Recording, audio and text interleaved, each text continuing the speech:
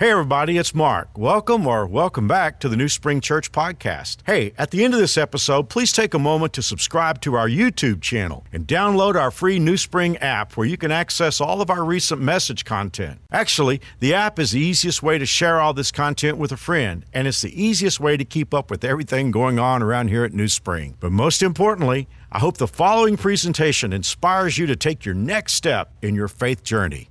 Enjoy.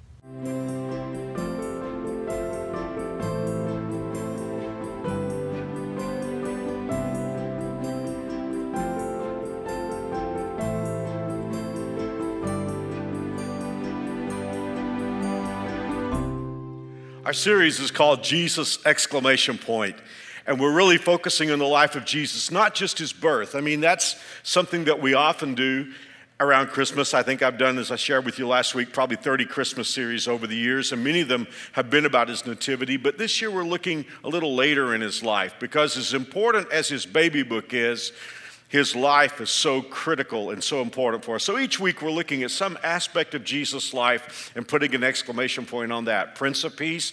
And last week the message was called Savior! But today I'm going to preach Savior! 2.0. We're going to focus again on the importance of Jesus as our Savior, and we do so for good reason. When the angel appeared to Joseph in the book of Matthew and was explaining to Joseph why Mary was pregnant, Mary was a virgin, Joseph was engaged to her, she shows up pregnant, Joseph knows the baby's not his. Fortunately for Mary, the angel came to Joseph and explained it. And here's what the angel said to Joseph: "She will have a son, and you shall name him Jesus," meaning Savior. The name Jesus is the Greek form of the Hebrew name Joshua, which was the shortened form of Jehovah Hoshea, which means God is our salvation. So that's what the angel said to Joseph: "You're going to name the baby Jehovah Hoshea, Jesus, because," look at this, "he will save his people from their sins." So when the angel came to explain the coming of Jesus into the world, it was, he shall save his people from their sins. It was not, he will be a great example. He was that. It was not, he will be a great teacher with a lifestyle everyone should emulate. That's true. But that's not why Jesus came into the world. He came into the world to save. Let me read to you now from the book of 1 Corinthians. This is later on now. It's probably about AD 60, somewhere in there. It's probably about 30 years after Jesus has gone back to heaven. It's the church age, and Paul is writing to the church at Corinth. Corinth was probably more like America than any other city in the first century. It was a place where all kinds of belief systems and thoughts crossed. There was Roman power, Roman muscle, there was Greek intellectualism, Eastern mysticism, Hebrew religion, along with other religions of the world. So it was a very sophisticated cosmopolitan city. So the idea was, if a person was going to go to Corinth and bring something, for those people to listen to, you really had to bring your most sophisticated game. So I tell you that for this reason. Look at this verse. Paul said, "When I came to you, my friends, to preach God's secret truth, I did not use big words and great learning." Well, that's what they loved in Corinth. Look at this. "For while I was with you, I made up my mind to forget everything except Jesus Christ, and especially his death on the cross." Why would Paul say to the most sophisticated audience of his era, "I decided to forget everything else and preach Jesus Christ"? I know the answer from the Bible. Jesus is everything. Let me make a very powerful statement. You can do everything this book says to do. You can obey every rule. You can keep every law. You can do every good thing. You can do everything this book has to say.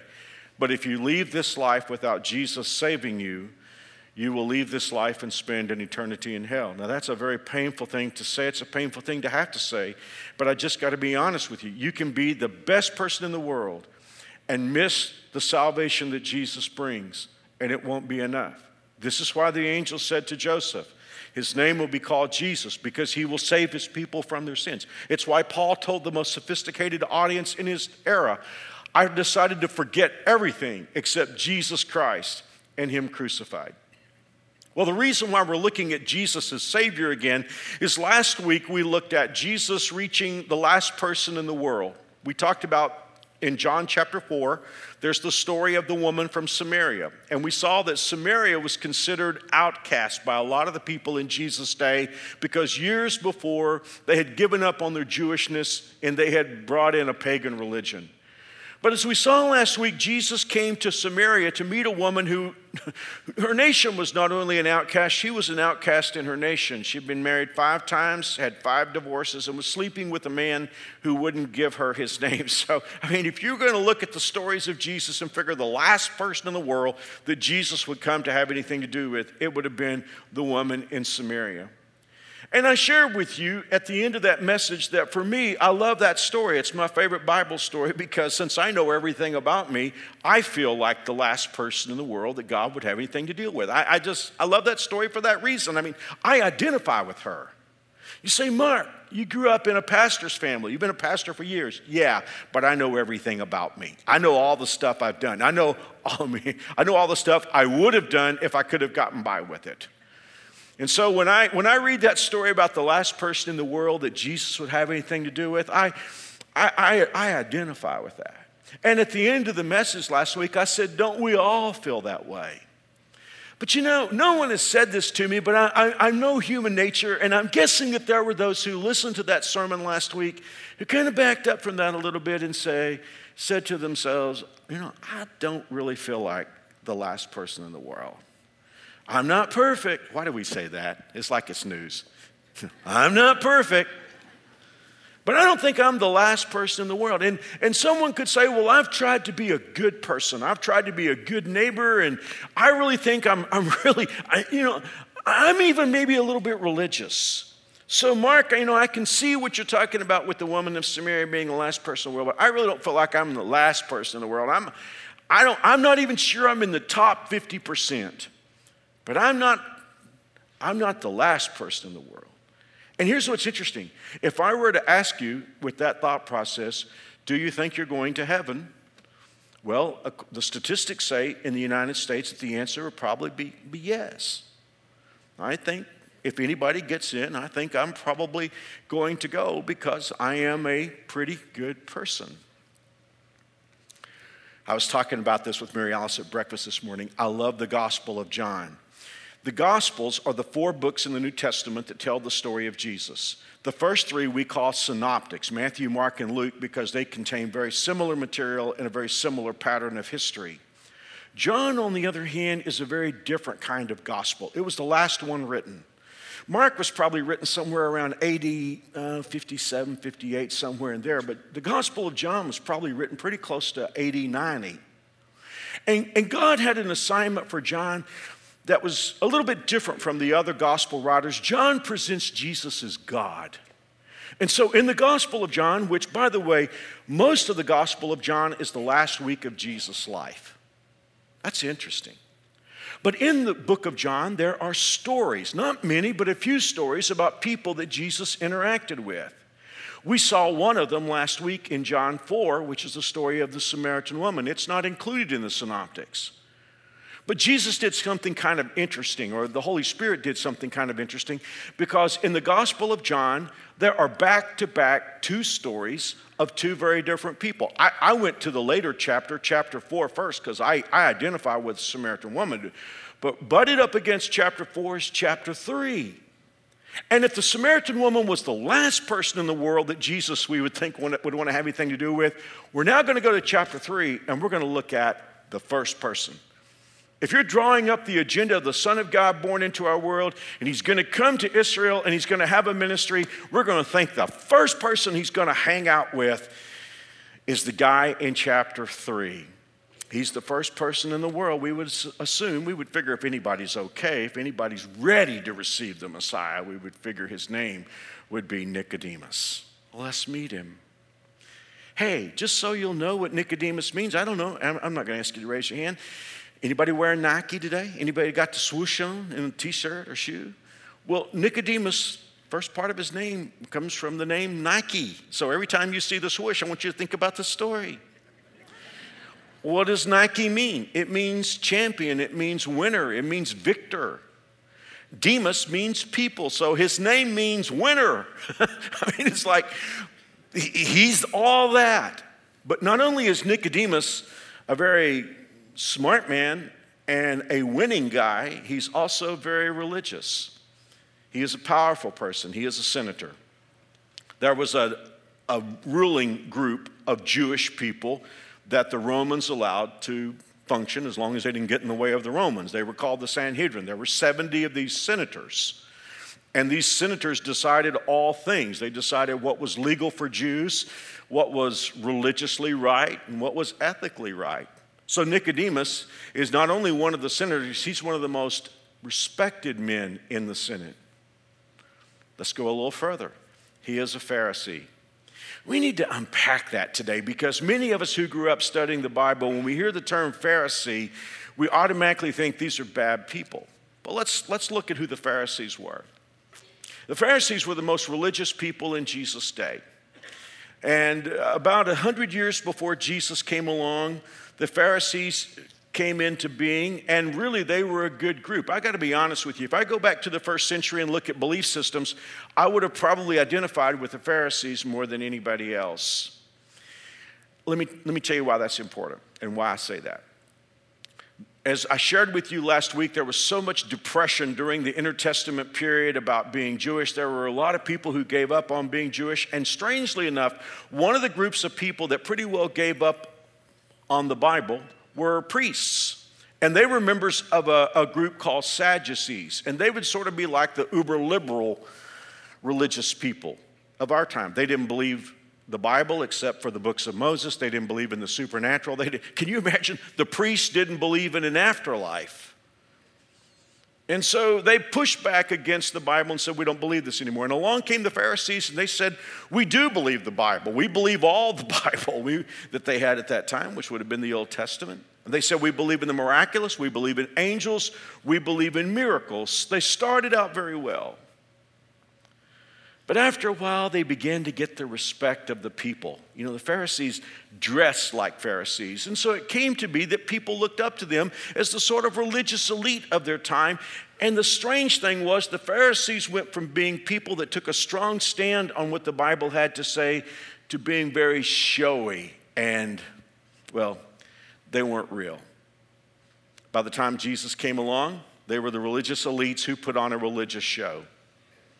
In the Gospel of Luke, Jesus tells a story about a Pharisee that kind of helps us understand what they were like. The Bible says once there were two men who went up to the temple to pray. Well, Pharisees did that 3 times a day. One was a Pharisee, the other was a tax collector. Now, in our world today, tax collectors aren't our favorite people maybe, but it's not like in the first century. And I don't have a lot of time to develop this, but let me just put it this way. Rome had people collect taxes, and for the Jewish people, no self-respecting person would collect taxes. So thieves and the worst of the worst became tax collectors. And so consequently, they would take way more taxes than they should from the people, and Rome didn't care as long as Rome got their cut. Tax collectors were considered so bad that they didn't even qualify as sinners. If you look at the New Testament, so many times the Bible says the tax collectors and the sinners, they were worse than the sinners, the way people looked at it. So here's Jesus' story. Jesus said 2 people go to the temple to pray. One was a Pharisee. Everybody said, sure, they go to the temple 3 times every day. That's what they do. And then the other guy was a tax collector. Now, listen to the Pharisee's prayer. The Pharisee stood apart by himself and prayed, I thank you, God, that I'm not greedy, dishonest, or an adulterer like everybody else. In other words, I thank you that I'm better than everybody else. That was his prayer. And then he said, I thank you I'm not like that tax collector over there. Then look at what he said. I fast 2 days a week, and I give you 1/10 of all my income. So they were the most religious people in Jesus' day. And we're talking about Nicodemus, and we're saying that he was a Pharisee. Jesus had a word for most Pharisees. He called them hypocrites. To us in our English, hypocrite has a meaning, but in the Greek, hypocrite came from 2 words. Hupo, which means under. We get our word hypo, like hypodermic from it, which means under the skin. Hypo means under, and krites means to judge. In other words, they judged everybody else under a mask. Have you ever met anybody like that in religion? They judged everybody else, but they themselves are wearing a mask. And that's what Jesus called the Pharisees. But here's something you must grasp. Nicodemus is not a hypocrite. He's serious.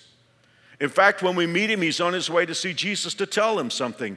Almost all of Nicodemus's friends in the Senate, the other Pharisees, hate Jesus. A few weeks before, Jesus had gone in and thrown over the money tables and driven out the money changers.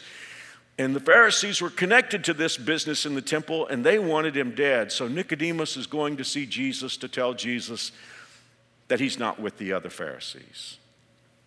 Well, we've met him, so let's get into the story. When he comes to see Jesus, there's a little prepositional phrase that's really important. The Bible says he came to see Jesus at night. Now, if you read history of the times, Jesus probably would have been staying in an upstairs room at the top of a house with a stairwell that went up on the outside of the house, not through the house, so that the person in the top room could have some privacy and could come and go, kind of on their own schedule. So in order to see Jesus, Nicodemus would have had to walk through a street at night. Nobody walked at night. They thought the air was dangerous. He came by himself at night, walked up the stairway, no doubt, looked to see if anybody was watching, and knocked on Jesus' door. I always tell you, I hope that God keeps this stuff in the video library, but I would love to see the moment where Jesus opens the door and Nicodemus is standing there. Nicodemus is a celebrity in town. He's used to people going crazy if he shows up. So maybe he's thinking that this young 33-year-old carpenter, this young teacher, is going to open up the door and look at Nicodemus and say, "Wow, it's you. I can't believe you came to my house." I don't think that's what happened. I think Jesus opened the door and just looked at him as if to say, "What are you here for?" So Nicodemus stammers out. Verse 2, "Rabbi, we all know that God has sent you to teach us. Your miraculous signs are evidence that God is with you." In other words, it's like, I'm not with my friends who hate your guts and want you dead. I want you to know I think you're okay.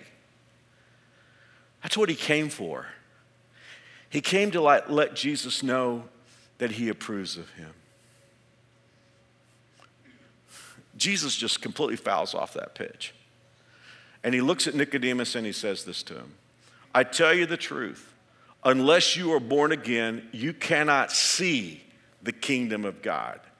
4 verses later, in verse 7, Jesus puts an exclamation point on it, and he says to the most religious man in Jerusalem, "You must be born again." Now, I want you to think about this for a moment. Jesus has just told the leading religious expert in Jerusalem he's not ready to go to heaven. And what's peculiar about that is he's the first person that we would think would get it. But this is the guy, and Nicodemus was the guy. If somebody in Jerusalem had a question about religion, you'd make an appointment with him if you could get one. And let's remember, even though Nicodemus is extremely religious, he's not a hypocrite and he's very sincere. Why would Jesus say to him, "Nicodemus, if you were to die today, you wouldn't go to heaven"? Well, right now, let's forget about Nicodemus. We don't need to worry about him because he got it all figured out. He got it right. Let's think about you and me, because this is way bigger than we can possibly imagine. If this guy wasn't okay, if Nicodemus wasn't okay with his religion to get into heaven, we can forget about our religion being good enough. I wrote this down before I walked out here. I didn't use this last night. You want to know what Nicodemus' religion was like? You say, "Well, I grew up Baptist, or I grew up Catholic, or I grew up Methodist, or Pentecostal, or Buddhist, or Hindu." You want to match your religion? You know, because some people will say, "Well, I don't know that I need to be born again because I grew up. I've always been religious. I've always believed in God." Why don't you see how your religion matches up against this? When Nicodemus was 2 years old, they would have covered the Torah in honey and had him taste it so that he would know from the earliest stage that the Bible was sweet. At the age of 4, he would start memorizing the book of Leviticus. By the age of 12, he would have had memorized Genesis through Deuteronomy. By the way, that's 187 chapters. By the age 12. As a teenager, he would have memorized the prophets. That may not sound like much, but just take a look at the size of the book of Isaiah.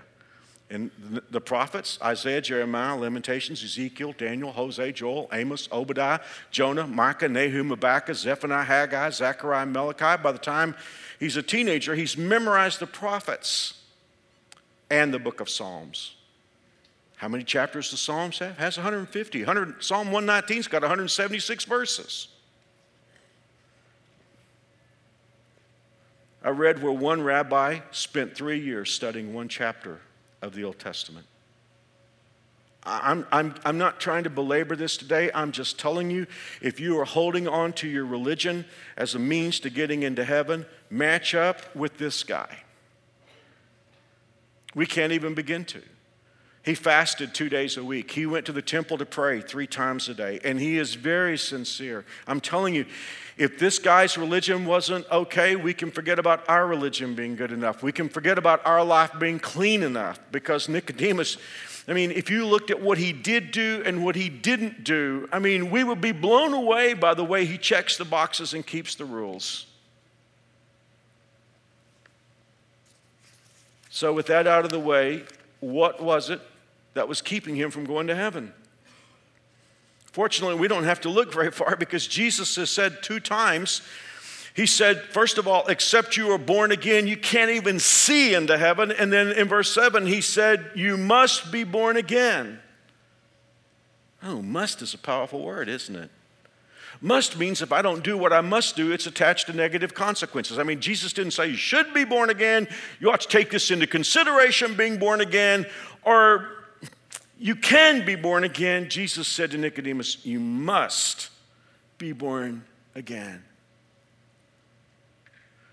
Well, put yourself in Nicodemus' place. He's not a young man. He's done all the stuff that we talked about. He is the leading Bible expert in the city of Jerusalem, and he's a very sincere follower of God in his mind. So Jesus has just stood there and said, you're not ready to go to heaven. Unless you're born again, you can't even see into it, and you must be born again. Well, just as we saw last week, the Samaritan woman threw up some roadblocks to Jesus. You can imagine that Nicodemus is going to have some pushback to this. Let's look at the first one. In John chapter 3, in verse 4, Nicodemus said, what do you mean? That's a fair question.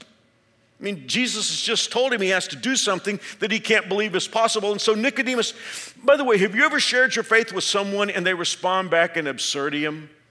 They'll respond back as if to say, that's bizarre what you're asking me to consider. And that's what Nicodemus does. Nicodemus said, how can a man go back into his mother's womb and be born again? Wow, I really need more time than I'm going to take here, but let me take a crack at this. If there are 2 words in the evangelical world that have been stretched out of shape, it is these words, born again. Y'all are all too young to remember how this happened. But in 1976, there was a political candidate on the Democratic Party for president named Jimmy Carter, and Jimmy Carter, in an early interview as he was running for president, told everyone he was born again. Boom, all of a sudden, those words are they're in the American lexicon. And from that time, there have been all kinds of ideas about what it meant to be born again. But do you remember, if you haven't watched the message from last week, I hope you'll get it, because Jesus talks to people on their level. And remember, the Samaritan woman had come for water, and Jesus used water as a metaphor for salvation. He had said to her, if you would trust me, I'd give you living water. Well, now Jesus is going to use this term born again because it means something specific to Nicodemus. Let me try this and see if it works. If you want to ask Nicodemus why he thinks he's going to heaven, he would say, it goes back to my birth. I was born a Jew. I was born a descendant of Abraham. I was born into a family that believed in God. I grew, the way I was raised, I grew up learning the Bible. I grew up going to synagogue. I grew up doing all these things about God. It is my background. It is how I was born.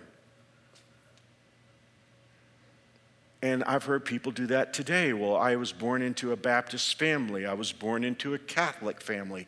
I was catechized. I was confirmed. I grew up with the sacraments. I grew up Lutheran. I grew up Hindu. I grew up Jewish.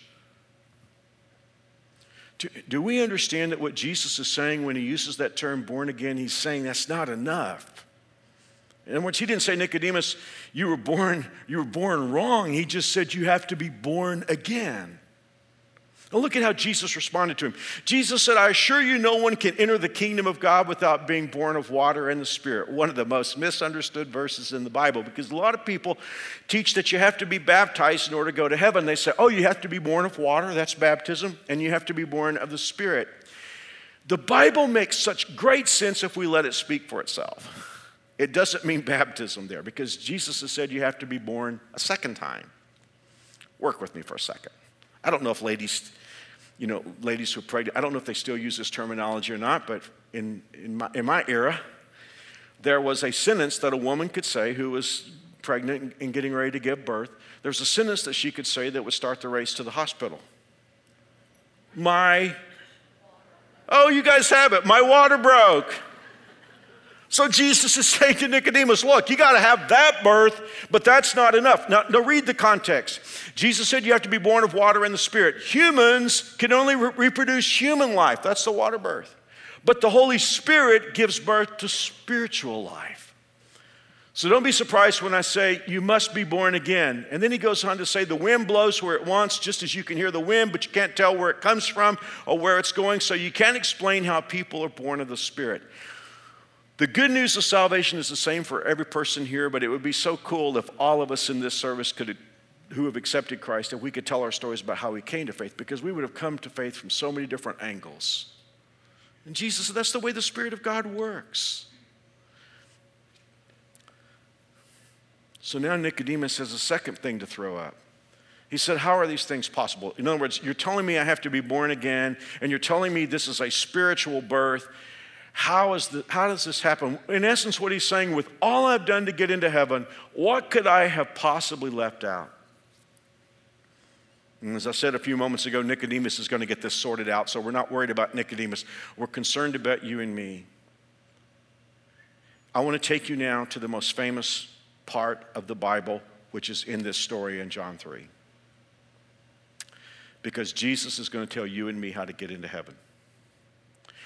These verses are so important, I'm going to read them twice. And each time I read them, I want you to focus on two ideas. Jesus is going to talk about believing in Jesus, because he's going to talk about how you get to heaven, how you're born again. Now, because we want to focus on both of those, I want to read these verses the first time, and I want you to focus on the times that Jesus is referred to. Because see, here's the thing. Some of you think that you're going to heaven has to do with you. So Jesus is going to tell us how to go to heaven. See if you're in this group of scriptures or if Jesus is there, okay? Let's watch. Here we go. John 3, most famous verse in the Bible. For God loved the world so much. And remember, Jesus is talking to Nicodemus in John 3:16. God loved the world so much that he gave his one and only Son, so that everyone who believes in him will not perish but have eternal life. For God sent his Son into the world, not to judge the world, but to save the world through him. There is no judgment against anyone who believes in him. Anyone who does not believe in him has already been judged for not believing in God's one and only Son. When Nicodemus came to see Jesus, Nicodemus is showing up saying, look at me, I have lived the life that I should live. And Jesus said, I'm sorry, that's not enough. You're going to have to be born all over again. But when he tells him how to be born all over again, notice how that Jesus said, it's on Jesus. Now, if Jesus is the source of that new birth, how do we access that? I mean, do we get so many hours of community service and that's all we need to do? Or do we join a particular church? Do we give some money? I mean, if Jesus is the one who is the gatekeeper for getting into heaven, how do we access that new birth? We're going to read the same verses. This time, we're going to focus on the word believe. Watch. For God loved the world so much that he gave his one and only Son so that everyone who believes in him will not perish but have eternal life. God sent his Son into the world not to judge the world, but to save the world through him. There is no judgment against anyone who believes in him, but anyone who does not believe in him has already been judged for not believing in God's one and only Son. Could it be any clearer than that? Jesus is saying what you need to do in order to go to heaven is you have to put your confidence and faith in what Jesus has done on your behalf that you cannot do for yourself. So as I get ready to close this message, how did Nicodemus do with all this? I mean, he walks up to the most respected religious scholar in Israel. How does he do with Jesus telling him, you're not ready to go to heaven, you have to be born again, and the way to be born again is to put confidence and faith in Jesus Christ? Jesus knew what was in his mind. Nicodemus was like, I don't know how I'm doing with all this new teaching. So Jesus hit him with something he would know about. I mean, Nicodemus knew the Old Testament. He knew the stories of Moses better than he knew anything else. We talked about that a few moments ago. He started memorizing this stuff when he was 4 years old. So he would have, if he memorized Leviticus first, probably the next book he would have memorized was Numbers. And in Numbers, there's a story of when Moses was leading the Israelites into the wilderness. And they started complaining about, well, we'll read this in just a moment. But I want you to see what Jesus said to Nicodemus first. This is in John chapter 3, verse 14. Jesus said, as Moses lifted up the bronze snake on a pole in the wilderness, so must the Son of Man be lifted up that everyone who believes in him will have eternal life. Well, as I said a moment ago, what happened was when Moses was leading the Israelites into the wilderness, well, let's read it. The people grew impatient with the long journey, and they began to speak against God and Moses. Why have you brought us out of Egypt to die here in the wilderness? They complained. There's nothing to eat here and nothing to drink, and we hate this horrible manna. So the Lord sent poisonous snakes among the people, and many were bitten and died. Now, every time I read this, I think to myself, snakes would have got my attention. Now, some of you like snakes.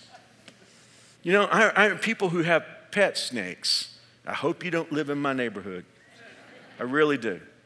I grew up in Fort Worth. We had a world-class zoo there in Fort Worth. I would have friends and family that would come to see us. They would want to go to the zoo. We had a world-class herpetarium there, and I had friends who would say, you want to go through the herpetarium with me? No, I don't. I'll be on the outside when you get out. There are only two kinds of snakes. There are those that will hurt you and those that will make you hurt yourself. And I hate snakes. Hate snakes.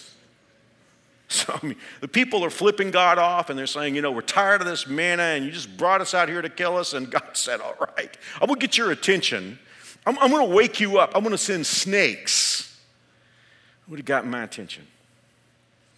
And a bunch of people were bitten and they died. And the people cried out, verse 7, to Moses, we have sinned by speaking against the Lord and against you. Pray that the Lord will take away these snakes. So Moses prayed for the people. Now look at this. This is where it really gets interesting and it ties us back up with what Jesus told Nicodemus. The Lord said to him, make a replica of the poisonous snake and attach it to a pole, which, by the way, this is still the symbol of medicine. It's still the international symbol of medicine.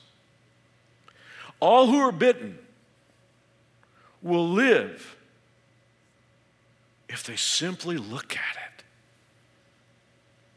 So Moses made a snake out of bronze and attached it to a pole that anyone who was bitten by the snake could look at the bronze snake and be healed. Did the bronze snake heal them? No. God healed them. But he had something for them to do. He had them to have an act of faith. They were to look. The most beautiful thing to me about salvation is that anybody can have it.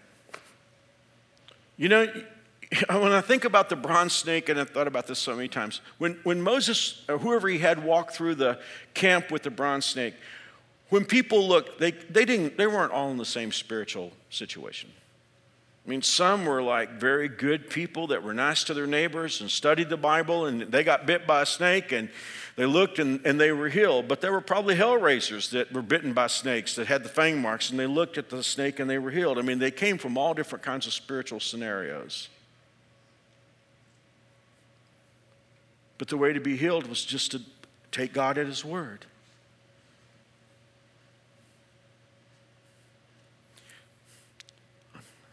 we preach the good news of Jesus here at New Spring. And every once in a while, there are these uber religious elite people that will criticize us. They don't do it to my face, but I hear it like, well, this is a church that believes in easy believism. It's one of the stupidest comments that's ever been made. Because you either believe or you don't believe. But here is what I do know. I know that believing is a choice. See, here's the thing. There are people listening to me today who are God followers. Do you have every bit of evidence? I mean, could you put all the cards on the table with all the evidence? Do you have every evidence that Jesus Christ is the Savior of the world? Well, I think I do have some compelling evidence. But I would have to be honest. I don't know that I have every answer for every question. But here's what I have in my hip pocket this morning. If you don't believe and you're a non-theist, you don't have evidence either. I could back you into a corner so fast you couldn't get out of. The fact of the matter is, none of us is going to have all the evidence for any belief system. If you believe anything, you say, well, Mark, I got to have proof. Proof is always subjective. Evidence is objective. Proof is subjective. Whatever you believe, there's going to have to be a moment where you say, I have seen the evidence cross the threshold that is adequate for belief. And then the rest of the way, you have to choose. When you get right down to it, Jesus is asking us a pretty big thing. Jesus is asking for you to take the Word of God and the proof that you have, which I enjoy making a compelling case for that, and then make the choice to believe. Every human being on the planet will make that choice to believe some narrative for this world that's baked in when we arrive here. Jesus said to the most religious man in the world, God so loved the world that he gave his one and only Son, that whoever believes in him will not perish but have everlasting life. And Nicodemus, like the serpent was lifted up in the wilderness, so must the Son of Man be lifted up, that whoever believes in him will not perish but have everlasting life. This, and I'm through. Nicodemus would come out on another night for Jesus. It was the night of Jesus' crucifixion. The Romans were very brutal. When they crucified somebody, they wanted to leave the bodies on the crosses as long as possible and let the birds come and pick at their flesh, as if to say, don't mess with Rome or this will be you. So even Jesus' mother and the other women and John all went away and left Jesus' body on the cross. By now it's gray, blood-streaked. A couple of senators do a very brave thing. They go to Pilate and they say, out of respect, we would like to take charge of the body of Jesus of Nazareth. One is Joseph of Arimathea, whose tomb Jesus will borrow for 3 days. And the other is a senator named Nicodemus. I see them go out to the cross, and I always wonder if it was Nicodemus who pulled the nails. Somebody had to pull the nails.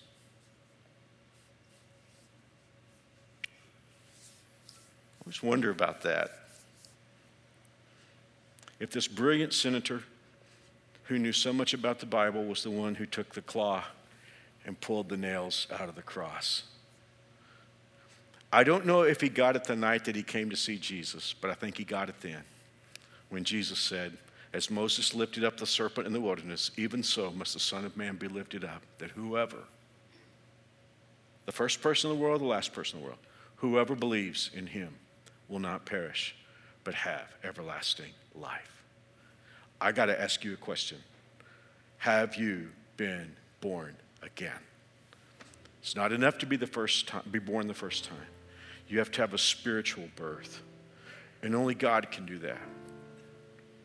And that happens when you take everything that you are and you give it to everything that God is through Jesus Christ. And you say, I can't live a perfect life, but I'm going to let Jesus pinch hit for me. I'm going to let him live that life I can't live. And I don't want to pay the penalty for all my sin. I'd have to go to hell to do that. So I'm going to, one more time, back away. And I'm going to let Jesus pay for my sin on the cross. And I believe that he arose from the grave. And so, you know what I'm going to do? I'm going to do the one thing that God asked.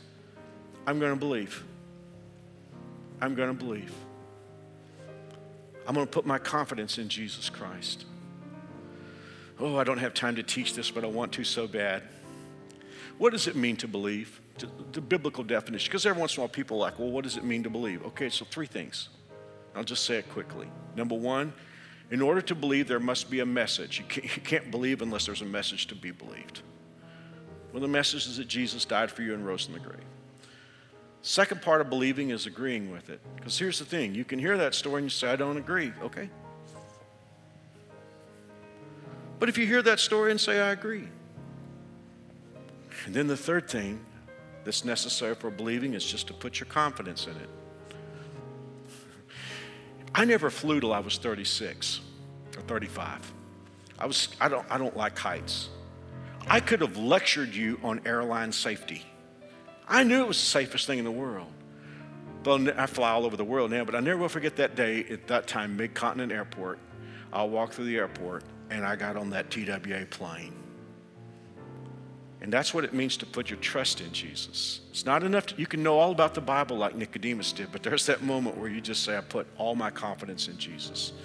And when that happens, God bursts you into his family. Well, I can't leave this service without giving you an opportunity to pray and have that moment. If you would like to invite Jesus Christ to be your Lord and Savior, I'm going to lead you in a prayer. These aren't magic words, but if you want to, you can pray this prayer with me. You ready? Here we go. Dear God, I know I'm a sinner. I can't save myself. But I believe Jesus died for me. I believe he arose from the grave. And since Jesus is alive, I want Jesus to be my Savior and my King. I do believe. In Jesus' name, amen. If you just prayed that prayer with me, I have a gift box. If you're on campus, do not leave without this. It's free. It won't cost you anything. There's a book I wrote that will answer a lot of questions. I even get into those 3 aspects of believe a little more. And then a New Spring Bible and some other cool stuff. All you have to do is text PRAYED, P-R-A-Y-E-D, to 97,000. Go out to any info center. They have this for you right now. You can take it home with you. If you're watching online, text PRAYED to 97,000 and we'll send it to you. We'll see you next week. God bless.